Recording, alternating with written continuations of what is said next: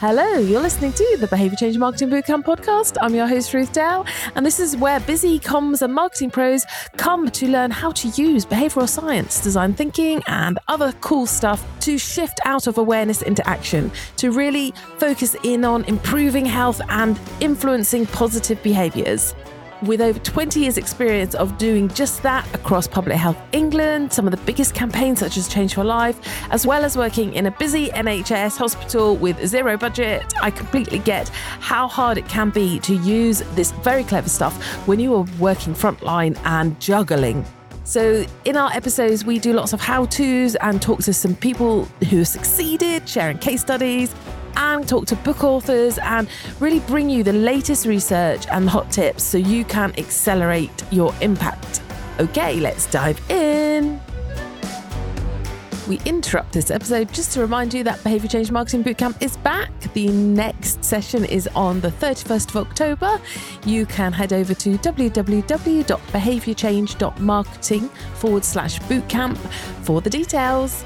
Now let's get into the episode. Hello, you're listening to Ruth Dale, and this episode is all about habits. Now, this episode is dedicated to the public health officers out there and all the marketing and comms pros working on public health campaigns. This episode will teach you how to stop being boring. There you go. It's out there. I said it. Sorry, but some public health campaigns are just so boring. And I know I'm guilty of that myself. Now, we've been tackling some of society's greatest challenges, some of key public health challenges for so long. I myself have been working on smoking for 20 years. And how long have we been asking people to move more? Childhood vaccination programs been around forever. And yes, COVID is new, but the concept of being vaccinated is not. We have just gone on and on and on so much. People generally know when they should make healthy decisions, and we're generally aware of our bad decisions. So simply telling people over and over and over to stop doing something, to start doing something, isn't going to cut it. Now, that's not to say that there aren't some beautiful creatives and awareness isn't the first step, because yes, it is, but we can do better. And we just need to use the science of habits to help us reinvigorate and open up our creativity and just allow us to take a new perspective on some really tired old challenges. So that's why we're dedicating this episode to the public health folk out there. But really and truly, it's useful for anyone who is asking their audience to start a new habit or to stop an old habit. So you might be asking your audience to start moving more, or you might be asking your audience to stop drinking so much alcohol. The choice is yours, but understanding habits is relevant for us all. So I will explain really quickly 3 points, how habits are formed. And then I'm going to share with you how to do a behavioural statement, which I think you will find really useful. This behavioural statement is used in your problem framing stage, but you can use it whenever it's useful for you, but I highly recommend it's used up front. Alongside empathy mapping, it really helps you deepen your understanding of the audience. Because if you don't know the answers to these questions, then actually you then have your spec, you have your brief, and you know what you need to ask them. Okay, so before we get on to the statement, let's have a look at habits. Now, habits sit in our system 1. They are behaviours that take place on autopilot. And for those of you that are not familiar with system 1 is a metaphor for the dual process in our brain, but I should say system 1 and system 2 are the dual processes in our brain. Now, as a metaphor, it really highlights the fact that our brains are always working, and these dual processes are working interchangeably, but system 1 is where all of our subconscious thinking sits. So it's where a lot of our decisions we make will be happening very fast, very subconsciously. Otherwise, of course, we could just not exist. There's no way we could make all the decisions that we need to make consciously. We would just become, I think, paralyzed with overwhelm. It's biologically not possible anyway, but so your system 1 is where your habits sit. Okay. Now you make about 33,000 decisions a day. And of those 33,000 decisions a day, about 95% sit in system 1. So that's a lot. Now, the 43% is of that 95%. So there's a whole load of more subconscious decisions, which is why in behavioral science, the environmental triggers are so important. So just remember that. Okay, habits happen on autopilot. And you think about it yourself. Think about, driving home and you can't remember actually those last few blocks, or popping a seatbelt on whenever you get in the car. Or for me, it's my custard creams with my cup of tea, and definitely my first tea of the morning, autopilot all the way. And if my kids hear me say, it's a 2 tea morning, I need another cup, they're so sweet. They'll be extra quiet for me. So that's number one. Number two, habits are formed using reward, but don't necessarily need reward to continue. So habits are regular behaviors that are repeated over time, and they become so regular, we start to do them autopilot. But they do have a cue, there's a trigger. So there will be something that triggers the behavior. Then there's a reward for doing the behavior. Now, that reward is not necessary to keep going, to feed or fuel the habit, but it is necessary when forming the habit. Now, if you think about it, humans were always moving away from pain towards pleasure, aren't we? So even those bad habits, think about it, that really there's some sort of reward in there for us. And then thirdly, context. Habits are very contextual. So as I use that example, putting your seatbelt on, there's a chain of behaviors, a chain of decisions that lead up to that habit. So with that understanding, when I say you need to deeply understand your audience, you need to understand their habits, it really makes you ask the questions. And those questions you can use in a structured way within a behavioral statement. Now, just before we go into the behavioral statement, just to say it is worth thinking, am I asking someone to stop a bad habit? Am I asking someone to start a new habit? Am I asking someone to quit the smoking, reduce alcohol? Or am I asking someone to start running, start jogging, start moving more? What am I asking them to do? And just how ingrained and how much part of their life is it? Because it can really change. And you've got different groups, different segments of your audience. It can be very different for each one. So it's really worth doing the behavioral statement, just even to explore the different approaches and the different behaviors that people and the different rewards and motivations that you will find around those still say helping people quit smoking. You will have different habits, different cues and different triggers and different reasons people smoke. And if you can really get to those, you can really start to resonate and understand. Okay, so in order to do your behavioral statement, there's just a couple of questions you need to work through, very similar to the empathy map. Okay, so you want to ask, what preceded the behavior? So in my behavioral statement, I'm trying to define the problem and desired behaviors, but most importantly, understand the context. So I want to know what preceded the behavior.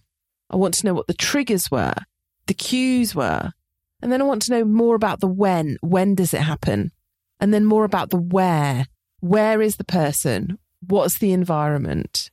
You're really just trying to build a picture up of the immediate preceding habits and the actual habit itself. Now, behavioral designers will and can and go back weeks before. If you've got a really long decision-making process for things and you're doing some decision mapping and behavioral steps mapping. But for this, I would really just highly recommend just stick with the preceding behavior just to get you started. Don't overcomplicate it yet. You're not journey mapping here. You're problem framing. So just to reiterate, so your behavioral statement, what preceded the behavior? What were the triggers? What were the cues? When does it happen and where does it happen? Now, this is a tough gig because we have established that our habits are on autopilot. So I would highly recommend that when you do this, break it down and stay as contextual as possible. You're wanting to nudge people's thinking. You're wanting to really deeply understand what is that reward for people? What has motivated them? What's the cue? Because that could be the invisible barrier and that could be the reason they keep failing. But also, the more contextual, the more detailed you stay in your questions when engaging, the more it allows people to open up. You've got to be very careful you're not asking people their opinion and you're not asking people direct recall. So you're shifting into a much more conversational style where you're asking people questions about days, moments in the days, about what happened before the moment. You're building a picture with them.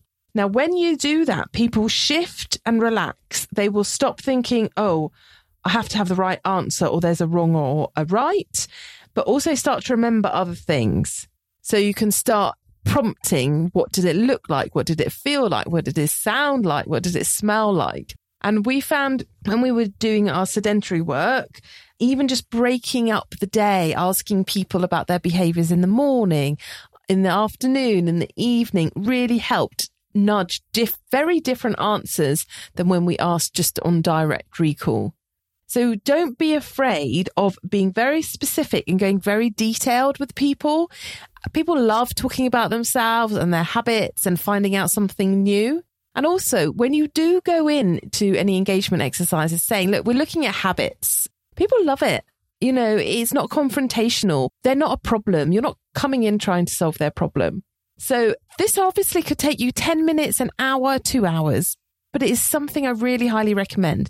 And just with your knowledge now of the science of habits, you can really start to shape and frame your projects very differently, and keep reminding and asking yourselves, am I asking them to start a new habit? And just how old is this habit? Like when we were doing our sedentary work, some people, oh my goodness, they'd sat still at that desk for 20 years. I mean, these are huge, huge changes. And we can have very flippant occupational health and HR messages just saying, oh, move more, it'll save you heart disease. But I've sat at this desk for a very long time. And some people were actually chained to their desks by the headsets, not literally chained, but, you know, headsets, and I had to ask permission to move. So very much you're able to tease out these quite complex cultural influences within the discussions, because we were talking about habits and the cues and what happens just before. And then obviously then you lens onto ideas and solutions, because as we always say in the training, it's not your job to have the answers in your head. You know, you don't have to store the answers. It's your job to uncover the answers, because they sit in your audience's head. It's not your job to change your audience. It's your job to empower your audience to change themselves. Just the same way, it's not your job to motivate your audience. It's your job to empower the environment, to create the environment that motivates the audience, because that is how we shift from short-term action-based immediate action sort of campaigns where we're just nudging people to do something immediately. That is how we shift into sustainable change. And the nice example to think about this is COVID. So when COVID first hit and we first got the vaccinations, there was a lot of nudge messaging, a lot of direct advertising, getting people to book the vaccination, then turn up. And that was quite right, because we had to get a certain amount of population vaccinated very fast in order to take back control. So it was really important we did that. But it doesn't lend itself towards sustainable change. And with the pressures in the NHS and the pressures that communities are facing, and just your workload, the amount of messaging going out all the time on repeated behaviours, if we stop and pause and look at them as, how can we make this a long-term sustainable change, then you'll start to get different solutions, because you're taking a very, very different approach. And it's fun too, and it's easy, and it's a really nice way to start using behavioural science. Okay, really hope that helps. We're going to pop a behavioural statement worksheet with the podcast and in the Brain Fuel email this week. A bit of a bumper Brain Fuel this week. I really hope you enjoy that. Of course, if you're not subscribed to the newsletter, please do hop over to Brain Fuel. It's kind of just the sister act to the podcast, really. And if you obviously follow us, please, on your platforms. We always appreciate that. But if you do want the worksheet, please do subscribe to Brain Fuel, and that will go out automatically to you. And you can do that at www.behaviourchange.marketing/subscribe. Thank you so much for listening. We're so delighted you joined us. And if you got any value out of this at all, or even if you just simply had a little chuckle, please do share it with anyone you think it may benefit.